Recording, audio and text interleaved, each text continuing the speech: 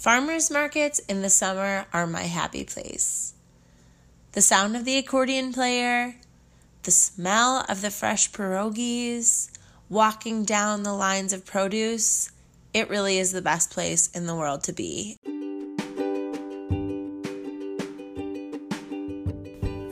Hey everyone, this is Maria. And this is Christina. We are two good friends And tiny housers. with different lifestyles. But the same common goal, to live wholesome, nutritious, and adventurous lives. Join us for this conversation we call Real Life.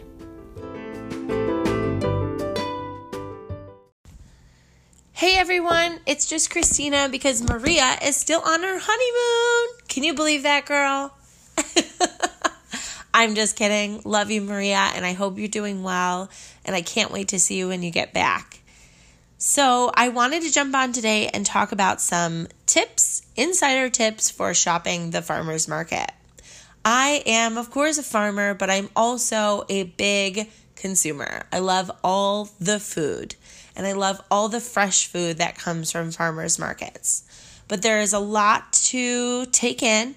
And if you go to a busy market, there's a lot of people, and it's easy to overbuy, not get what you want, and get distracted and eat all the pierogies, which is fine.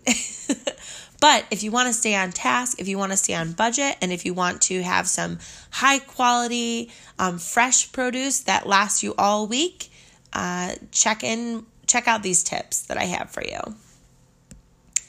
So I'm going to start with getting to the market. It's important to get there early if you want the variety. If you're a chef like me, you love to try new things like fiddleheads and lemon balm, and I can't think of all the weird things that I've gotten in the past or grown. But it's important to get there early because the weird stuff, usually farmers only bring a couple things of because they don't know how it's going to sell, and it usually goes fast, especially if you're in a city. But if you go there late, don't fret. You might have missed the cool, weird stuff. But if you are there in the later part of the day, that's the time when you get the deals, especially if you're a canner, a preserver, you want to buy in quantity and bulk. You can get there right around closing time and scope out. And if a farmer has a ton of carrots left, you can go over to the farmer and say, how much for the whole box? And usually they'll give it to you a lot cheaper than they would have at 7 o'clock in the morning. Now, I'm not an advocate for gouging farmers, so please don't haggle too much with them. They worked hard to grow that produce, and it's worth the money. But if you're looking for a little bit of a discount, the end of the day is a good time to go. Speaking of going home, since we just started, this is important to keep in mind. Plan your farmer's market trip to be the last place you go when you run your errands. Especially in a day like today, we're trying to just go out once and be done with it. You want to go home right after the market because the produce has been there, sometimes in the heat of summer, not refrigerated, and it can go bad very fast. Don't leave the produce in the car and run errands while it's baking in the sun. Head right home and store them properly as soon as you arrive. I'll get into storing a little bit later. But once you're home, you want to keep everything out of sunlight. So if your kitchen's very sunny, find a shady spot. Now, back to the farmer's market and shopping. When you're selecting produce, it's important to ask questions and be an educated consumer. At our farmer's market, for example, in Buffalo, there's about 30% farmers, and then the rest are people that go to the auctions and they buy produce at a discount price. And those are the people you're going to get good deals from because they bought in a bulk quantity and they're small business. So I'm not opposed to you supporting them.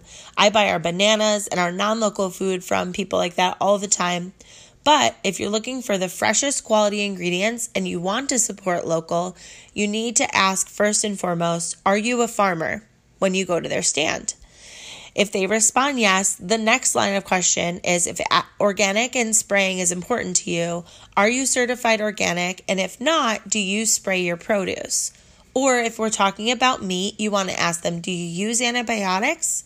And if you're looking for grass-fed, you want to ask, do you feed grain ever? People will use the term grass-fed or pastured to mean my cows were on grass at one point in time. With our farm, we're certified grass-fed, but people don't even understand what that means. So I often say our cows are fed no grain ever. That's exactly what you want to hear when you're shopping for grass-fed. No grain ever. Because even if a cow was fed grain as a calf, it's going to affect the quality of the meat. So back to the produce. If they don't spray, the next line of question is, do you use genetically modified seed? Where do you get your seed from? And as a consumer, you can start to get familiar. A lot of people that shop at farmers markets also have small gardens.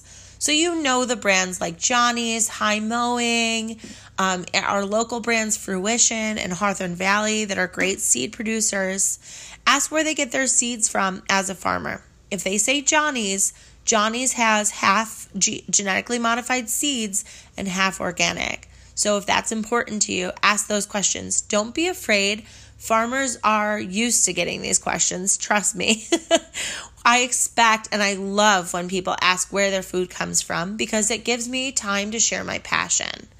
I love to talk about why I grow what I grow, the varieties of fruit that I grow and vegetables, and why we do what we do because we're not farming to get rich. We're farming because we're super passionate about our lifestyle.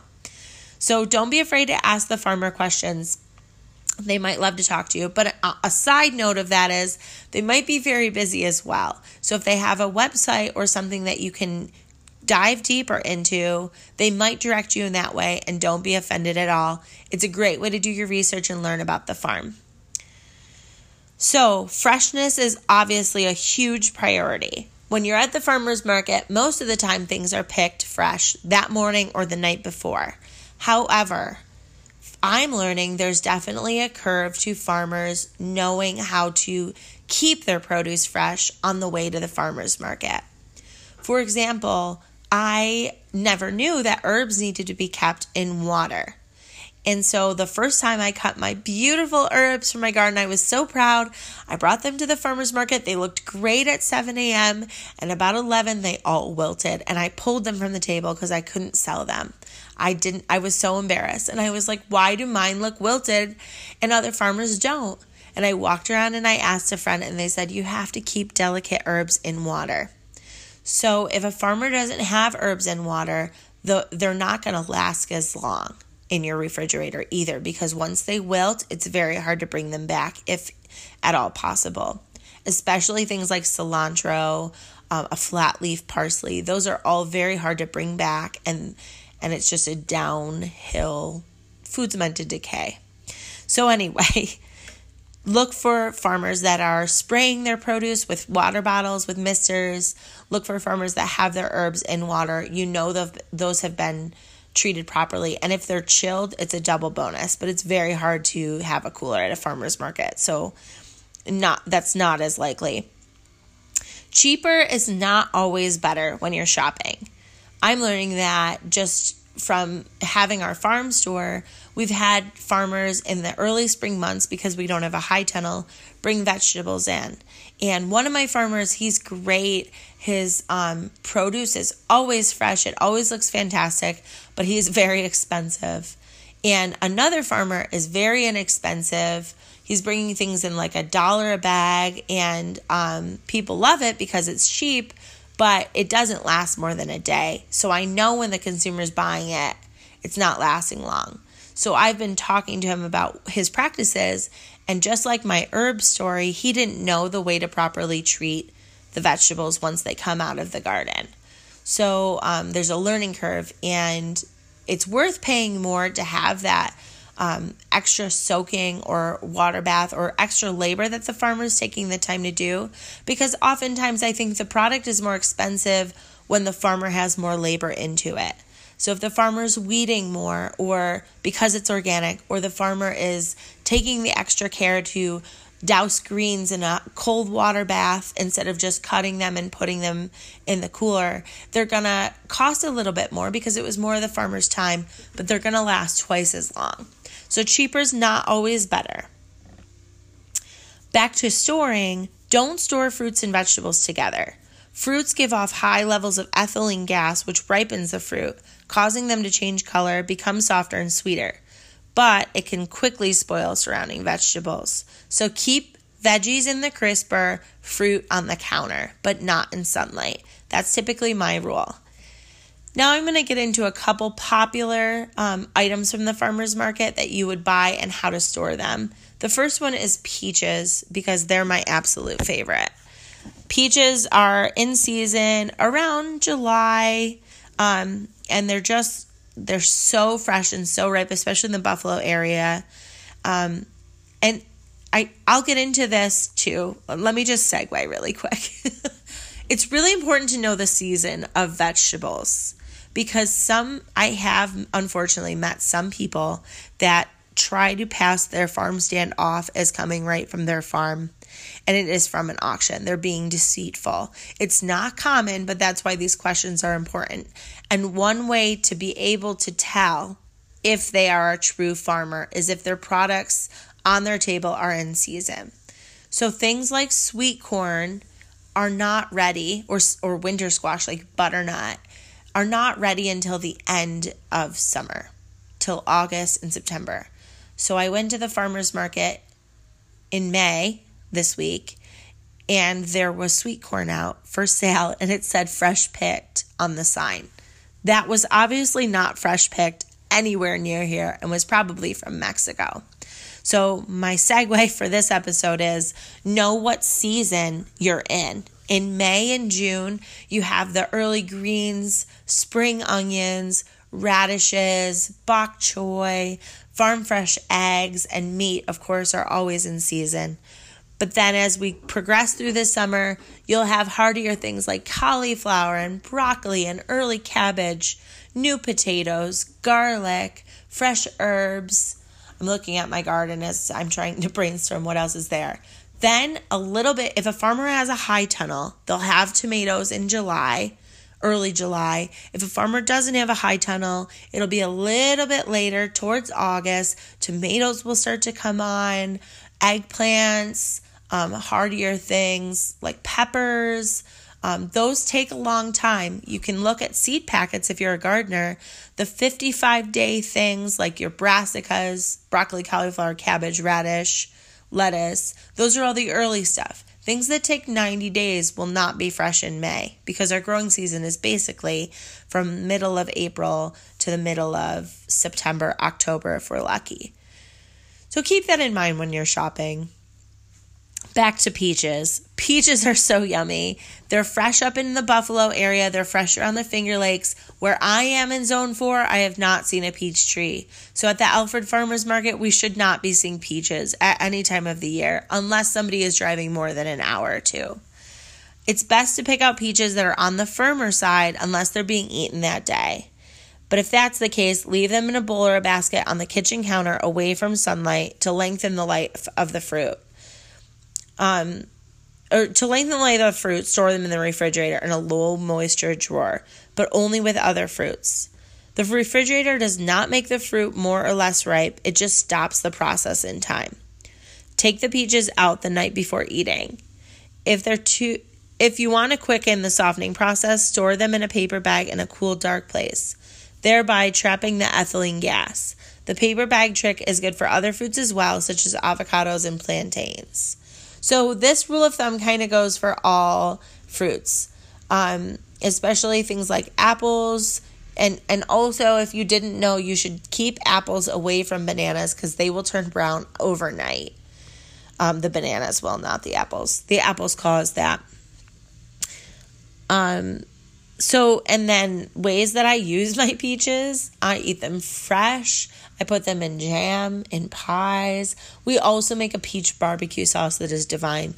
Can you tell I have like kind of a thing for making things into barbecue sauce? Tomatoes are my second favorite thing at the farmer's market. When you're looking for tomatoes, they're going to be around July and August. You might have cherry tomatoes a little bit earlier, or of course green tomatoes for frying in almond flour. When choosing tomatoes, you want to look for bruising, spotting, or soft spots on the skin. If there are signs of any of that, do not buy them. Look for vibrant colors among the rainbow assortment of tomatoes at the market. Touch is also a big indicator of a good tomato. The tomato should feel firm but still react to touch. Lastly, make sure the tomato smells like a tomato. If it smells funny or just not like a tomato, it may be a sign that it is going bad. Tomatoes have that, like, if you've ever smelled a tomato leaf or a stem, that's what the tomato should smell like. But that smell disappears very quickly, and then they're not as ripe. I always buy my tomatoes a little bit on the firmer side because we want them to last. And usually if I'm buying tomatoes, I'm canning them, and it's going to take me a couple days to get to the big batch. Now, as far as the bruising goes, if you're canning, I totally buy bruised tomatoes because you can get them at a discount. They don't affect the sauce. But if you're looking for a sandwich tomato, that's when you want the firm tomato. So summer squash, zucchini, all those other early squash, patty pan, that's what I'm getting to next. Those varieties are delicate and thin-skinned. They're not the thick butternut, buttercup, Hubbard. Those are going to come later in the season. But summer squash is like a June, July, sometimes even earlier depending on the year. But this year they'll be a little bit later. They have delicate and thin skin, so it's important to look for bruising and blemishes, just like everything else. Choose the firm squash as they'll soften very quickly, and the smaller tend to be sweeter. A lot of people prefer them when cooking. If you have a big family like me, I always go for the big because like chopping up 100 tiny zucchinis is just not practical or good on the budget. So I even let mine grow a little bit bigger in the garden, and I love to shred the bigger ones to make into zucchini bread, or if you've ever had like cheesy zucchini pancakes, those are the bomb. There's a ton of good recipes. When you're storing them, these are one of the few things you want to put in a plastic bag and then like kind of shrink it up to the vegetable to make sure all the air is removed. Tightly wrap the bag around the squash and then put it down in the bottom of the refrigerator because those will go bad fast because of the thin skin. Lastly, on to herbs. I love all the herbs. They are the earliest thing to come on and one of the last things to die in the garden. So they last all season long. Right now I'm going to be picking some oregano for our farm store and some lemon balm. I have fresh chives and all the good things. And this is also back to the water thing. You want to make sure the herbs are stored in water, even at your house.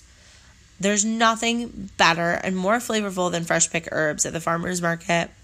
Basil, dill, cilantro, sage, and thyme are just a nice later season herb, but keeping them to last throughout the week is kind of a challenge. Make sure the herbs are not wilted in any way before picking them at the farmer's market. Once you're home, pretend they're flowers. Cut off the ends and put them in a glass of water immediately. Then put the glass of herbs in the refrigerator, except for basil. Leave the glass of basil on the counter in the kitchen away from sunlight. The refrigerator, for some reason, spoils basil. I don't know if you've made this mistake before, but it turns it black and then slimy. It just is not good for basil. They like it to be just a moderate temperature. But things like cilantro, dill, sage, thyme, they last quite a while in the fridge. They don't need a ton of water. So those are my 4 veggies I wanted to focus on today. And lastly, I just want to say, have conversations with your farmers. They love to talk to you guys. Ask them about the varieties. Why is this tomato just a little bit purple in color? What makes it that way? Ask them their favorite way to store produce, because I have heard so many great tips and tricks from farmers about keeping potatoes in paper bags. I just learned this year mushrooms are really good stored in paper bags, and the crisper that they last a lot longer. There's so many cool tricks out there, and farmers are just really interesting to talk to. At least I find that. Maybe it's because I'm a farmer. So I hope all these tricks really helped you think about your shopping list for the farmer's market, how to prepare, how to keep things lasting a lot longer. If you go to the farmer's market with a list, that's great, but don't be afraid to try a new thing. There's always fun things being grown. My new item in the garden this year are artichokes. I've heard it can't be done, but I'm going to try to prove everyone wrong. Wish me luck. I hope you have a great week, everyone, and have fun shopping at those markets as they start to open up. Remember to keep a safe distance. You can wear a mask if you'd like, but still go out there and support those local farmers because they need you and you need them. Have a great week.